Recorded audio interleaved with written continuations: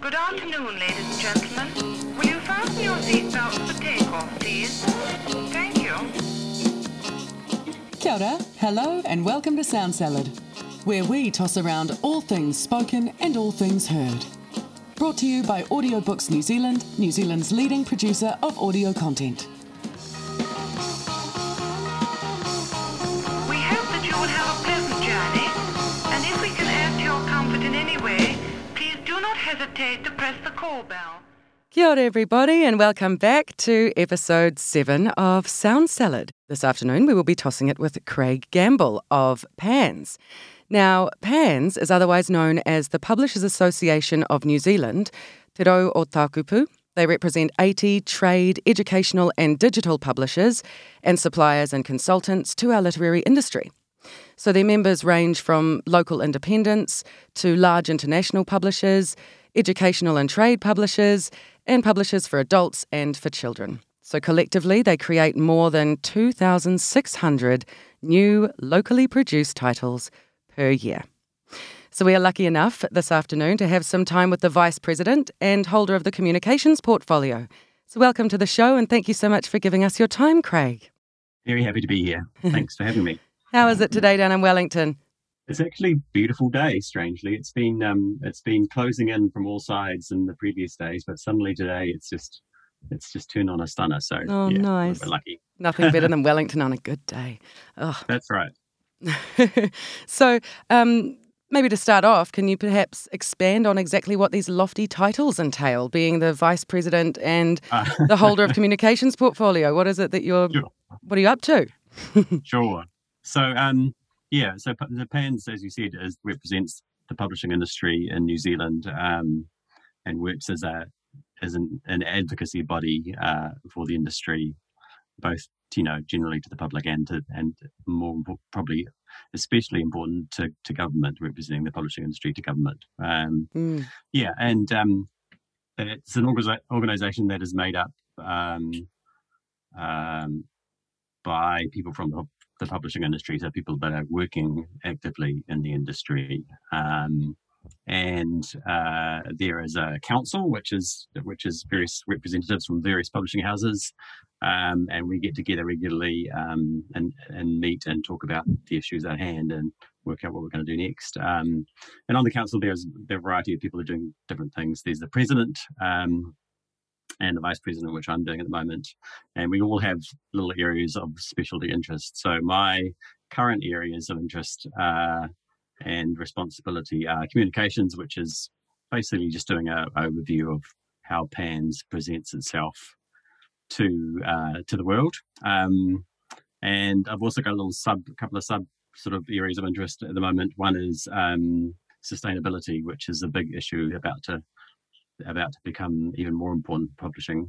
The idea of how big a carbon footprint the publishing industry has, how the things that we can start to do or move towards to make it more sustainable and more eco-friendly, because one of the things we do is make these chunks of paper and print them, and those two activities aren't necessarily eco-friendly, but they need to be soon. So it's one of those big things that's coming on. So I'm doing that, and process. I'm also and also contributing to lots of other bits and pieces, like ideas about diversity in the industry and things like that. So there's quite a range of things. Awesome. Goodness me.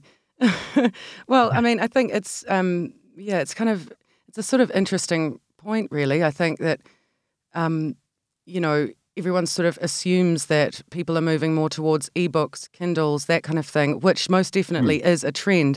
But there's nothing quite like a print book, and there's nothing quite like opening a print book. I think there's still quite a lot of purists out there that are going to be hanging on till the last minute, to try and make sure that print, stays alive. But in terms of that sustainability question, that's really something, I suppose. Has that really only come up sort of over the past few years or so, or has that been something that the sort of sector has been mindful of and has been aware is always, was sort of inevitably something that we would have to come to deal with, I guess, with print? Yeah, definitely, it's always been something that people have had in mind. And obviously, the big report came out yesterday about how much of a mess we are all in terms of the world and the environment and global warming. So it's obviously an issue that is really important right now. But it has been something that publishers have always been aware of because the modern processes of printing require lots of intensive use of resources, I guess you could say. Yeah. I mean, the paper that we use needs to be made and that uses up lots of resources, and then it needs to be printed, and printing inks and printing processes can be a bit unfriendly, or have been in the past. They're certainly moving the other way now. So, I mean, those issues have always been things that publishers knew about because that's what they deal with every day. Yeah. So, and then of course there's other sort of side issues associated with that, and that's the idea of moving large quantities of books around the world. A lot of people print in China, for instance, Yeah. or in other parts of Asia, and those books need to be moved around. And there's, once they get to a country, they need to be moved around, usually in a fleet of big diesel trucks. So, Yeah, I mean, yeah, there are just lots of bits and pieces to the puzzle. Yeah. And one of the things we're doing at PANS at the moment is just trying to work out where we are in New Zealand right now in terms of what we do with our printing and our manufacturing, as well as what we do with our distribution, just to try and get an idea about, how much of an impact we're having and the things that we can begin to do quickly to try and address some of that stuff. Yeah. Just to go back a little bit, it's interesting to me. We did one of the things that PANS does is does a market sizing report with Nielsen, and the idea of that is to try and get some stats and some figures and some some ideas about how big the industry is in New Zealand specifically, and how much money it earns, and how many books are made, and also any kind of patterns that are emerging and how people buy books and how people read books. Yeah, great. Yeah. And one of the things about that is that that the number of electronic books that are being sold has kind of plateaued a bit. It's reached kind of a level. Really? Yeah. So it's not, back in the day when it first came about, there was a lot of feeling that electronic books were going to take over completely. Yeah. But the way it's kind of panned out, they kind of haven't. They've reached a certain level of acceptance and people love them, and that's great. Yeah. But they're not they've stopped that rapid growth, and now they're kind of sitting in they go up and down a little bit, but still the majority of books that are made and read and distributed are physical books. So absolutely.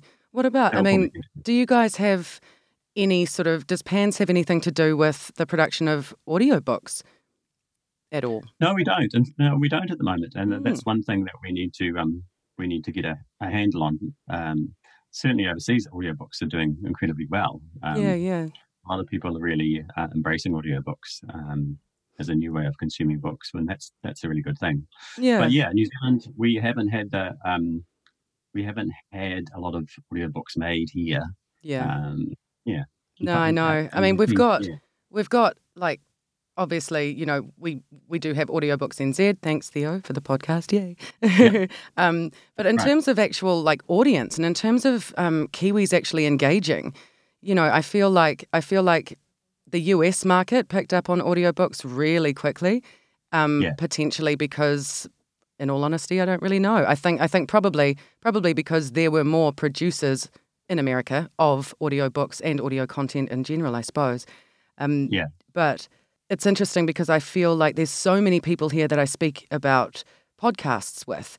People are so, used to just getting into the bus or in the car on their daily commute, and they'll exhaust, 1 to 2 hours worth of really high level, interesting, debatable content, and that's what their morning will look like, rather than the radio or rather than necessarily listening to an audiobook or something, But I find it quite interesting because there are a lot of people that release audiobooks in a sort of episodic, like chapter, episode thing, sort of like a podcast, So there's so many different ways, it seems, because like to me, as soon as you say that there's a sustainability issue and that's something that we're looking at, obviously you kind of go, well, take it all away from being manual and make it all digital. Yeah. And that's a really easy band-aid to go on to go with. But I think the presence of audiobooks, I think, can kind of cater to quite a different audience. I think even if you've got an ebook, you still have people that suffer from learning difficulties, from reading difficulties and things like that. So I feel like almost in a way, audiobooks make storytelling quite accessible to certain other to certain other demographics. Yeah. I think audiobooks are a great way for people to consume books, and I get your point completely about podcasts. Podcasts are really popular in our household, and I know that they're massively popular overseas, and they've gone through a kind of a renaissance where they've become a huge part of what people do with their time. And and as you say, there are parts of the world like the UK and the USA where the number of audiobooks made is massive. So yeah, we are a little bit behind there, I think, in New Zealand. We need to try and catch up a bit with our production of audiobooks. I mean, there are some in the past, especially, there've been challenges because you need to have a certain level of production kind of capability behind you. You need to have a studio, and you need to have the right kind of talent around. You need to have the right kind of way to distribute audiobooks as well. Yeah. And we haven't had those things. So yeah, there's a bit of catching up to do, but I do think it's a really valuable thing to start thinking about very seriously. So, yeah, totally. Yeah, that's awesome. Yeah. Right, so there's one other little question that I'm just asking everyone. I'll litter it around, sure. Any episode. Do you remember your first audiobook experience? What was the book and what was it like, and when was it? Oh, that's a good question. I'm not sure I can really remember my first one. I used to, I don't know whether you, I'm probably giving away my age here, but back in the day when I was a kid, we used to have stories on record, actual physical LPs. And we used to listen to those over and over. And there was one which was a story about Robin Hood. And that was kind of my first audiobook, I suppose, was awesome. A dramatic reading of a Robin Hood story, which was very, very funny, and which we used to love listening to. I think, though, probably the first audiobook I really loved was a book by John Steinbeck called Travels with Charlie. Oh, nice. It's a travelogue John Steinbeck gets in his camper van, basically, and he's got a dog. He's got a big dog called Charlie. And he and Charlie drive around the United States from coast to coast, basically, looking for what America is up to, kind of thing, in that particular period of history. And it was right during the civil rights movement and things like that were going on. So he just drives around. He meets a whole lot of really strange people. He goes to odd locations. And there's a brilliant audiobook adaptation of it from Penguin, and it's read by Gary Sinise, I think, the actor Gary Sinise.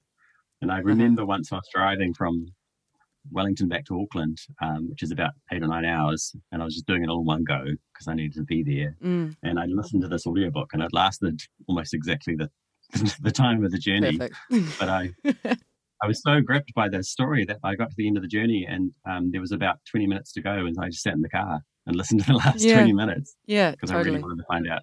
Yeah, it was just so captivating. There's something about someone reading a book to you that is just amazing sometimes if you get into it. Yeah.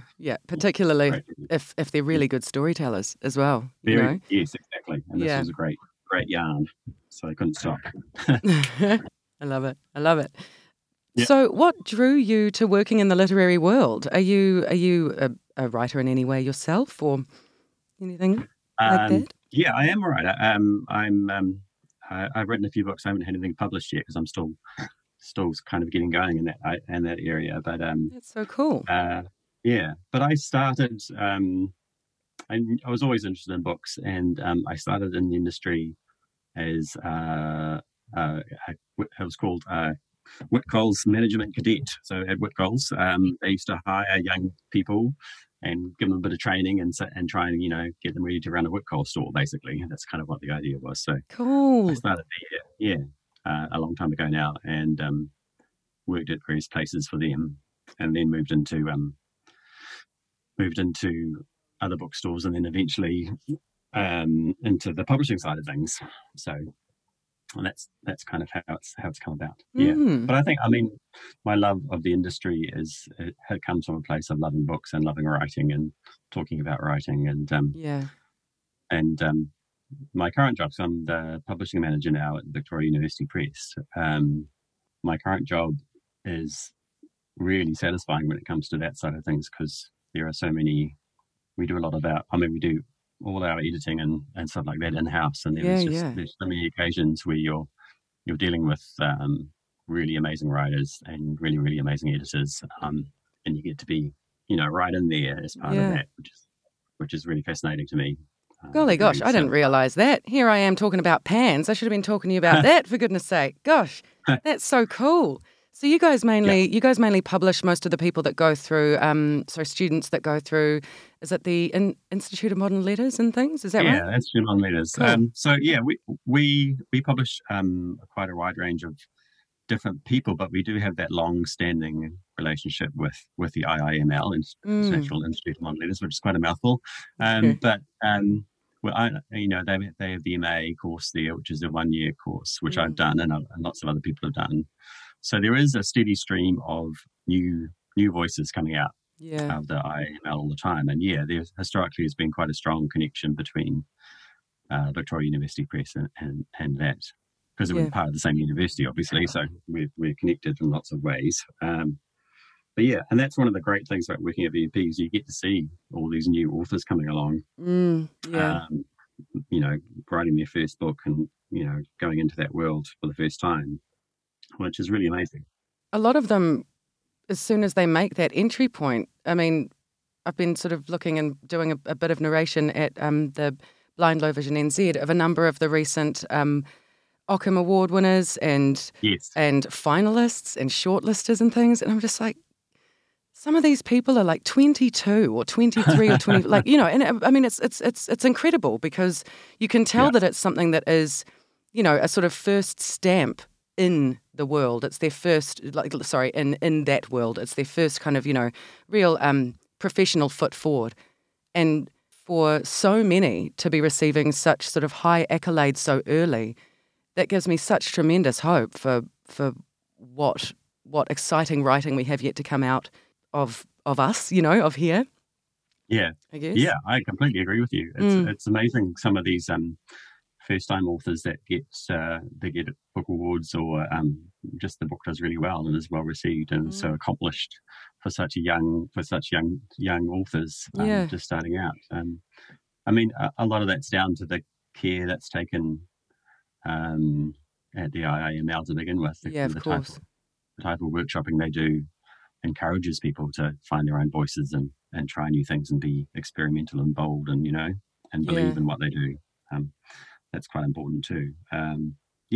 There's certainly some that I've read recently that are quite innovative with things like structure and whatnot. They can jump around and flip time and mess with time, and it seems like a lot of the younger voices are coming through with a lot more of an informed sense of cinema almost. Like they're able to create these worlds and scenes very, very simply, but very, very specifically in a way that's really effective, It's really awesome to be able to get that kind of grit and quality, It's great. On our PANS website, they've got some interesting things to say about the industry, some of which have really kind of surprised me. So, for example, I would never have imagined that we generate anywhere near the sheer quantity that we do. Looking at the stats, I think these were from 2009, that the book industry generated $292 million from sales of 21 million books and employed an estimated 2,500 people. Sort of goes on to say consumers overwhelmingly prefer print books, which account for 93% of our book sales.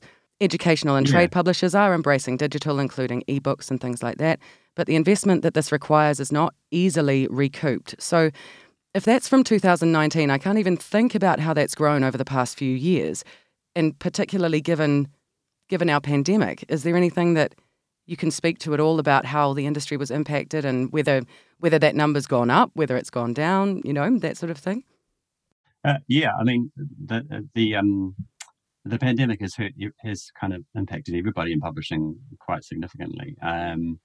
Yeah, obviously the first lockdown closed all the bookstores, and so that meant that no books are being sold. And one of the things that PANS has been doing is trying to work with the government to find out ways that should we have to go into another lockdown, we can still have booksellers selling books in a safe way. Yeah, for sure. It's not going to be a risk to anybody, but that's still going to enable people to get their books that they want.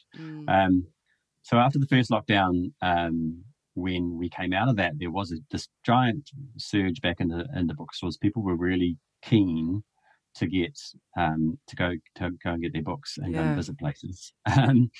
They also, one thing that has happened is that people were really keen for New Zealand stories. They wanted stories about where they were, and about their own country, rather than so much focusing on what's coming out of overseas territories. So that was an interesting thing that happened.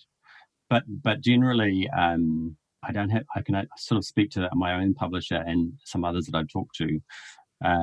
Everybody got hit really hard in the first lockdown. Yeah.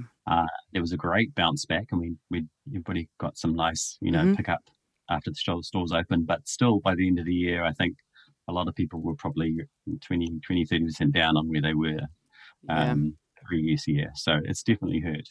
There was one really amazing kind of thing, a little wonderful bit of trivia that I discovered, though, that you guys managed to achieve, was that you managed to get books deemed as essential items at Alert Level 4. Oh, right. Yeah. That's amazing. I mean, having books up there with medical equipment and got like power, electricity, all of that stuff, to have books up there with those survival necessities, I think that's an incredible thing. That must have been an awesome feeling. I mean, what's that process like?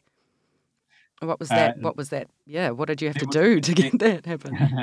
There was just a lot of work, I think, going on behind the scenes with people making representations to government about. There was actually quite a lot of evidence to support the idea that reading is really good for social and physical well-being in society, and particularly reading stories that are meaningful to where you are and where you're living. So there's quite a lot of evidence that having that kind of stuff available is really important to mental well-being and kind of ties the society together in ways that are quite important. So there was just I mean, one of the things that PANS has been working on a lot recently is this very big review of copyright, which the Ministry of Innovation and Business Enterprise is doing.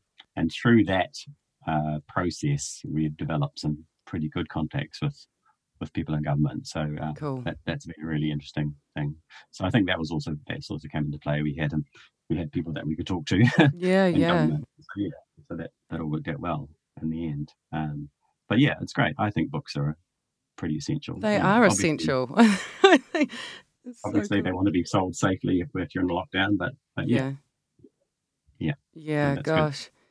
Well, so now, I mean, obviously, your sort of role is to work in advocacy and speak to government and all of that kind of thing. That's right, yeah. With regards to working towards more sustainable and diverse content and capabilities for the company, and leveraging the whole disruption caused by the pandemic. What are these sort of conversations looking like with government in terms of what you guys are kind of heading towards or planning for? I think we need, with our relationships with the government, as I was talking about this copyright review process, which is a big deal because there are moves to change the way copyright works, and copyright is just really a mechanism by which publishers, but also more importantly, probably authors, are allowed to get some proper reward for their efforts. They get to get rewarded, recompensed for their work, and that seems completely valid. There are certain things about copyright that are probably slightly old-fashioned and need to be reviewed, and it's something that's a huge debate going on at the moment about the way that should be done. But I think one of the things about a lot of the stuff that PANS is doing at the moment is that we need to be seen to be thinking about these issues that the government thinks are important. So but they're very big on sustainability, obviously, but they're really big on diversity, and they want to know that the people that that they're going to help or support or work with, but those industries are equally focused on those things. So yeah, I mean, I think we need to be able to say to government, these are the things we're doing to be more inclusive. These are the things we're doing to encourage different voices to come forward in New Zealand books. We want lots of local input. We want lots of different types of voices from different places. We obviously need to have a massive focus on te reo and incorporating young and upcoming Māori writers and that sort of thing. So, and we need to have more people speaking te reo and working on that in the industry itself. There need to be more Māori editors and production people and booksellers and everything. We just need to work as hard as we can to get that to happen. So for sure. Yeah, it's an interesting one. Like with the work at Blind Low Vision NZ, we've got a whole section where there's, what was it when I last looked? Probably 10 to 13 titles that are all written by te reo writers that are all in full te reo, and very, very few performers who are actually able to narrate them for us, So I know that we're going to all different sorts of communities and things like that to actually find people who are not only keen but able, which is interesting. I mean, it's awesome that we have them all there, but it is, I have to say, it is a little bit disheartening for me. I mean, I've been like learning for about a year and a half. I'm in no way fluent and would never ever deign to think about narrating a novel in full te reo, but I am somewhat baffled at how difficult it is to be able to find people that are able to do that, to have 8 to 11 hours in front of a microphone where they can speak fluently in a way that's cohesive and moving and really, really gives colour to a story, It does say a lot to me about the fact that so many of our Māori and Pacifica actors and voice talent are in employment at the moment, which is great because a lot of them are. It's awesome. We have a lot of big productions coming here at the moment, thanks to COVID, obviously. So that's a really wonderful thing. But it is still, I do still hope that in the coming years with narrators and with the talent coming through and authors and everything that there'll be a bit more of a focus and a bit more of energy pushed towards that as well, Yeah. I think we all need to think about ways that we can develop that pool of talent. Like, if you're talking about just publishing, we need to work on ways that we can develop a number of people that are completely fluent and that are able to work in the language as well as other people can work in English, and when you come to publishing, focus on that. And it's really up to the industry to encourage that as much as possible. Do you get many titles through? Do you get many titles through that are bilingual or that are, in a completely different language, whether it's te reo, whether it's Cantonese, anything like that? No, we don't tend to because we don't have the expertise to edit that properly. So sure. We don't tend to get many. We're not known as a large publisher. I'm talking about Victoria University Press. We haven't been known historically as a large publisher of te reo or other languages. It's just about our current expertise really and what we're good at, and we sort of need to stick to that. But it's something that we need to do more of. We have done a little bit of it in the past, and we need to get better at it. There are companies like Auckland University Press who are publishing. They have a program to publish hundreds of books in te reo, translating all sorts of things from Harry Potter, to all sorts of other things, just to try and build up that resource of books that are in the language. So, that's a really amazing thing that they're doing. And there are other people like Huia who have done it for a long time now, and even little smaller publishers like Gecko Press who publish children's books. They are doing more books in te reo now, which are great. Little picture books and board books for kids that are quite young in te reo, which is great. They're lovely things to look at. So these are all good things. It's just going to take a bit of time to get the numbers up, and get everything working the way it should.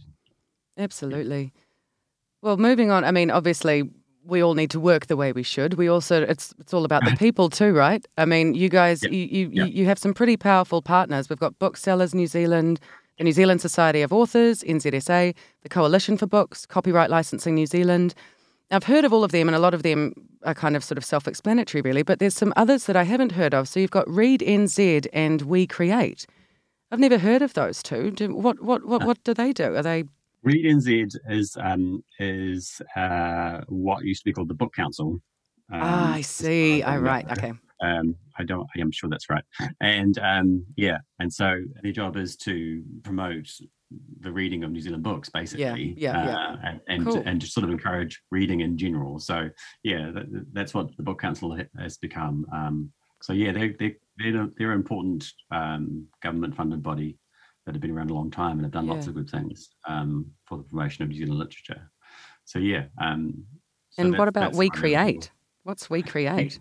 We Create is as an organisation that was begun to kind of speak for the creative sector, really, in New Zealand. So it's like an advocacy sort of body, perhaps? Pretty much, yeah. But it's kind of also... there seemed to be a need for a body that worked for creative people and that was able to talk about how creative people work and how they needed to be encouraged and how important they were, really. Yes. To the society in general. Wow. And so they're a body that's been begun by people in the industry, and obviously they have very strong connections to publishing, because writing is one of the things that's just beginning to become more and more important, especially when it comes to AI and other things like that. So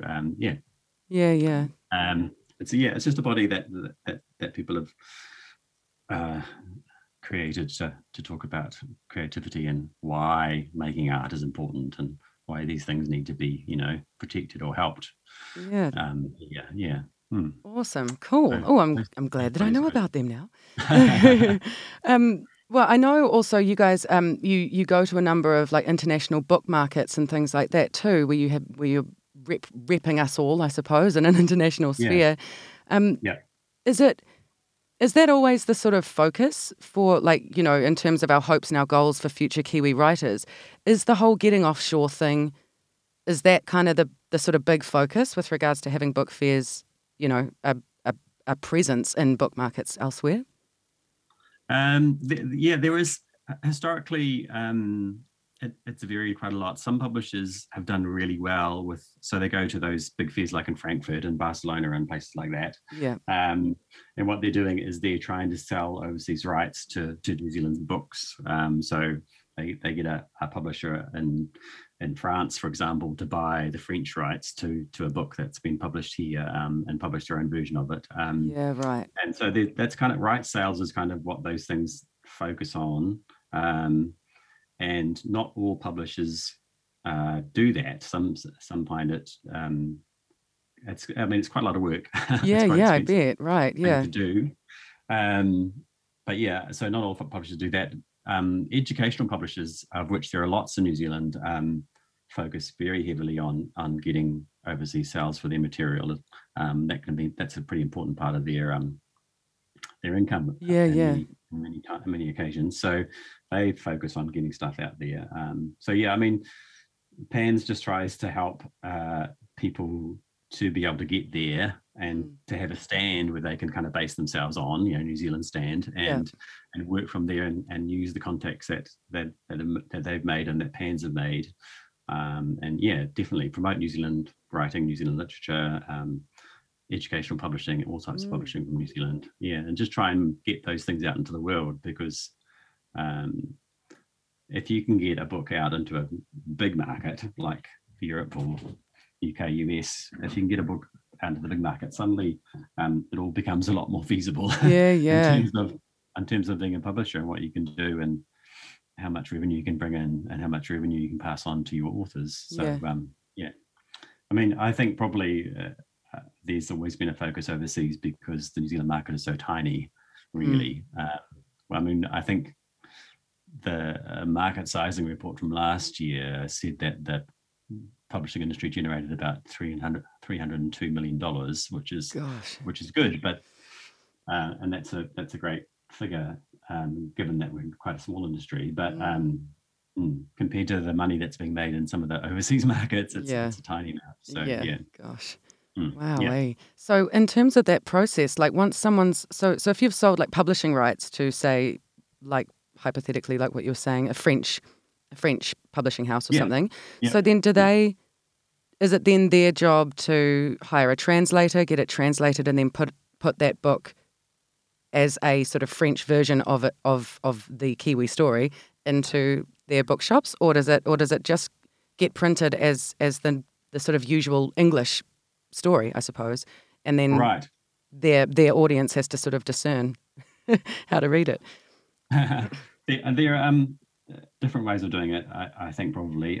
There is some English language publishing in parts of Europe that is quite successful, where the books are republished in English because there's an English language audience there. Yeah. But a lot of the time, yes, you're right. A lot of the time, a publisher, like a French publisher, will take a book and they will get it translated themselves with someone that I see.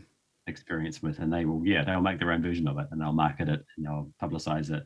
Yeah. And sell it into the French market. And people will know it's been translated, but still, I mean, there are lots of books that we enjoy here that have been translated from other languages. Oh, yeah. It's not usually too much of a barrier, but you're No. right. Yeah. Whoever that publisher might be overseas will also sign an agreement with the author of the book, obviously, and they'll pay royalties back to the author. Yeah, right. For any sales that occur overseas. Yeah. Yeah. Gosh, Yeah. that's so It is. cool. It is quite a lot of work. Yeah, It's my quite a lot of goodness. I mean, it's toing massive. and And then froing and working out stuff. and Yeah. the big word that you brought up before that I think a lot of people fail to sort of actually understand how much work is involved in: distribution. Yeah. Getting, word of mouth to become an actual sale, getting a book on a shelf to be an actual award nomination, like the actual sort of push and the continued push that is required to actually have a book have much success, in terms of our audience, because we are a small country, that sort of thing. Standardly, if someone gets a book published, say by Penguin New Zealand or whatever, how many copies of that book would they sort of have to sell, kind of thing, to our audience? Do you know what I mean? Like, to actually make it Right. something that would be in anywhere near the realm where they would start to get remunerated for the work. What's that sort of ratio look like? It does depend a lot on the book. So because if you look at the way books are made and the various breakdown of costs within each book, so let's pretend a book sells for $20. Probably a certain chunk of that is going to go. There'll be, it might cost you $2 or $3 to print each copy of the book, and it might cost you another couple of dollars to get a nice design for the cover, and then there are more expenses like indexing and typesetting and those sorts of things involved. Then there are distribution costs, and then there's the margin that you give to the bookseller. So the bookseller will typically get 40% off the retail price, and that also gets taken out. So it's quite a complicated little equation, but yes, most publishers will have a formula whereby they can work out how many copies they need to sell to kind of break even, and then how many copies they need to sell to start actually making some money back and giving those royalties to an author. I mean, I would add, this is a bit rough, but I guess I would say that most works of fiction in New Zealand would sell between 3,000 and 5,000 copies. 5,000 would be good. That would be great. If you get above 5,000, you're getting into the 10,000 kind of area, then that's really good. That's kind of getting up towards being a bestseller. Yeah. And then occasionally you do get books which break through into the really big figures. And then you're talking, up to between 50 and 100,000 copies. So that doesn't come along very often, but every so often it does. And but I think a lot of the time you're looking at, reasonably modest print runs because the size of the market here is quite small. Yeah. And I suppose unless you're an author of considered repute, you know. I mean, I had Martin Crump on Oh, yeah. for our last episode, actually. Yeah. And it was interesting, you know, because it's sort of like you can give as much advice and this is how to ...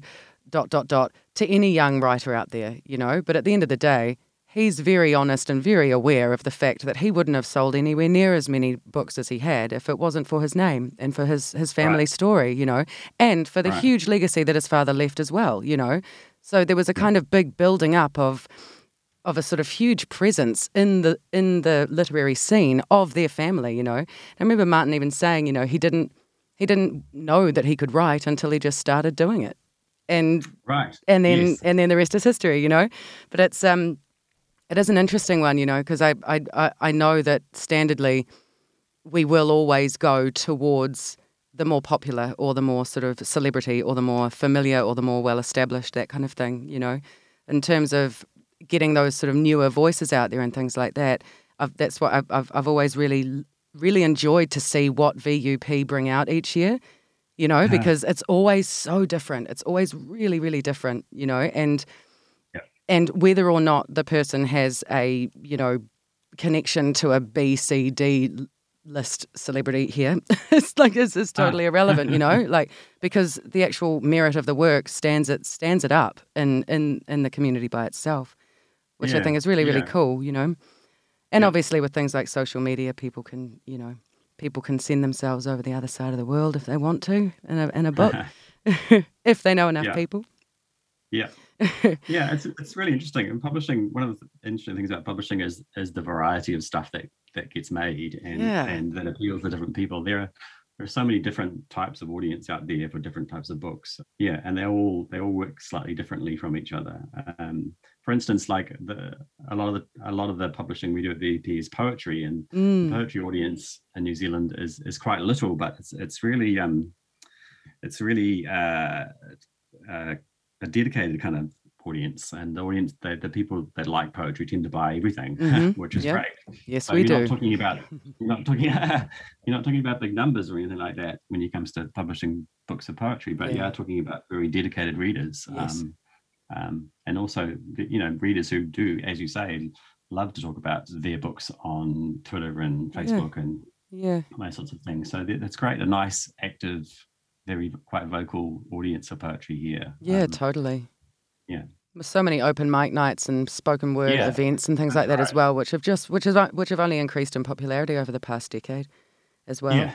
You know. No, there's lots of new voices coming out in poetry, and it's great to see so many new young poets coming through, and you know, getting some success. Yeah. Totally. Yeah. I find as well that, pardon me, the sort of community of poets is really, really generous, you know. Good old friend Dominic Hoey, I'll have him on another episode later. He's published a number of books and, you know, is quite prolific online and things, you know. But I know also that he's been mentoring for years to, you know, like young kids that are sort of following a similar journey to him, you know, starting out with hip hop or starting out with sort of rap and that kind of thing, but then really wanting to better their writing and understand metaphor and, you know, really give themselves some kind of just grammatical gravitas. Do you know what I mean? But without the context of a usual, you know, this is an academic 3-year long paper, you know, that you have to do to become said poet ... You know. So it's really wonderful that it seems like there's a huge culture of being really open and generous to sending the elevator down. Yeah, I think so. I think most writers I know, whether they've published a lot of books or a few books, they're really generous with their time. And they will always, if they have, you know, if they're able to, they'll encourage young writers or do things to help young writers get their time. And I think probably you know, the prime example of that in my experience has been Bill Manhire and his starting of the Creative Writing School of Victoria, which started a long time ago now as an undergraduate paper and has now become its own institution. And the number of writers that have come through that, and that's that model. I mean, people often say to me, you can't be taught how to be a writer, which I kind of agree with, but that's kind of not what workshops like the IAML do, what they do is they give you the chance to become the writer that you can become. Yeah. You know, they give you the tools and the support and the encouragement so that you can find out what sort of writer you are. And yeah, so that model of you know, established writers helping beginning writers is definitely something that's been really strong. Yeah, totally. Yeah, and I hope it continues for a long time yet. Yeah, me too. Yep. Well, we're coming to the end of our hour, it seems. Honestly, I could speak to you for a very long time about this, but what, like, final sort of parting comments, I suppose, for anyone who is looking to get into the world of publishing specifically. I mean, you know, we can talk we can talk a lot about writing and authorship and that sort of thing, but for people that are wanting to be on the other side where you are now, in a space of advocacy, in a position of being able to talk with government, make these sorts of changes, anyone wanting to actually engage with PANZ, what would you sort of recommend to them, or what sort of advice would you give to them? Probably, well, I mean, I always think of publishing as, to a large extent, as a creative exercise, you know, because the editorial relationship you have with an author, the time you spend making sure their book is as good as it can be, is really almost an act of creation as much as writing the book is. You know, you're working with them very closely on their text, and you're helping them to see its strengths and to you know, improve the parts that it might not be so strong. There's that kind of collaboration. But so and that kind of, to get into that kind of world, I think it can be a little bit challenging because the industry isn't so big. I mean, if somebody wants to get into publishing, I would thoroughly recommend them going and looking at the Whitireia Polytech publishing course, which is the one that's most recognised. But also it's the one that has the closest contacts with publishing in New Zealand. Yeah, and, great. The graduates from that course would definitely have an excellent chance of getting work in the publishing industry, if they wanted to engage in publishing like that. That's a good first step to do. Whitireia is in Wellington, eh? They're in Wellington. Yeah, it is, I'm hoping that they might be able to establish an online version of their course. They used to have one, but it was unfortunately a victim of various downsizing. Hopefully it'll come back and people around the country can start doing it. Awesome. Because like I was saying before, we want new people. We're always looking for new people to come into publishing. But in terms of getting hold of PANZ or wanting to talk to people in PANZ, then just send us an email, really. We're always talking to each other in PANZ on the council, and we're always keen to hear from people about, you know, and we're also happy to give advice about how to get started in the industry and things like that, or opportunities there might be. So just drop us a line. We'd be happy to chat. Amazing. That's so cool. Thank you so much. Well, for everyone listening, I will make sure that I pop the links to Whitireia and to PANZ in our show notes so that everyone can just have a quick reference to that. And I think that's probably us at the end of our episode. Thank you so much for being with us, though, Craig, and I hope you have a wonderful rest of your day. Thank you. Thanks a lot for joining us. I'm Romy Hooper. You've been listening to Sound Salad, for all things spoken and all things heard. To hear more Sound Salad episodes, go to www.soundsalad.co.nz. This has been brought to you by my gold sponsor, Audiobooks NZ. Check out their library at www.audiobooksnz.co.nz. We hope that you will have a pleasant journey, and if we can add to your comfort in any way, please do not hesitate to press the call bell.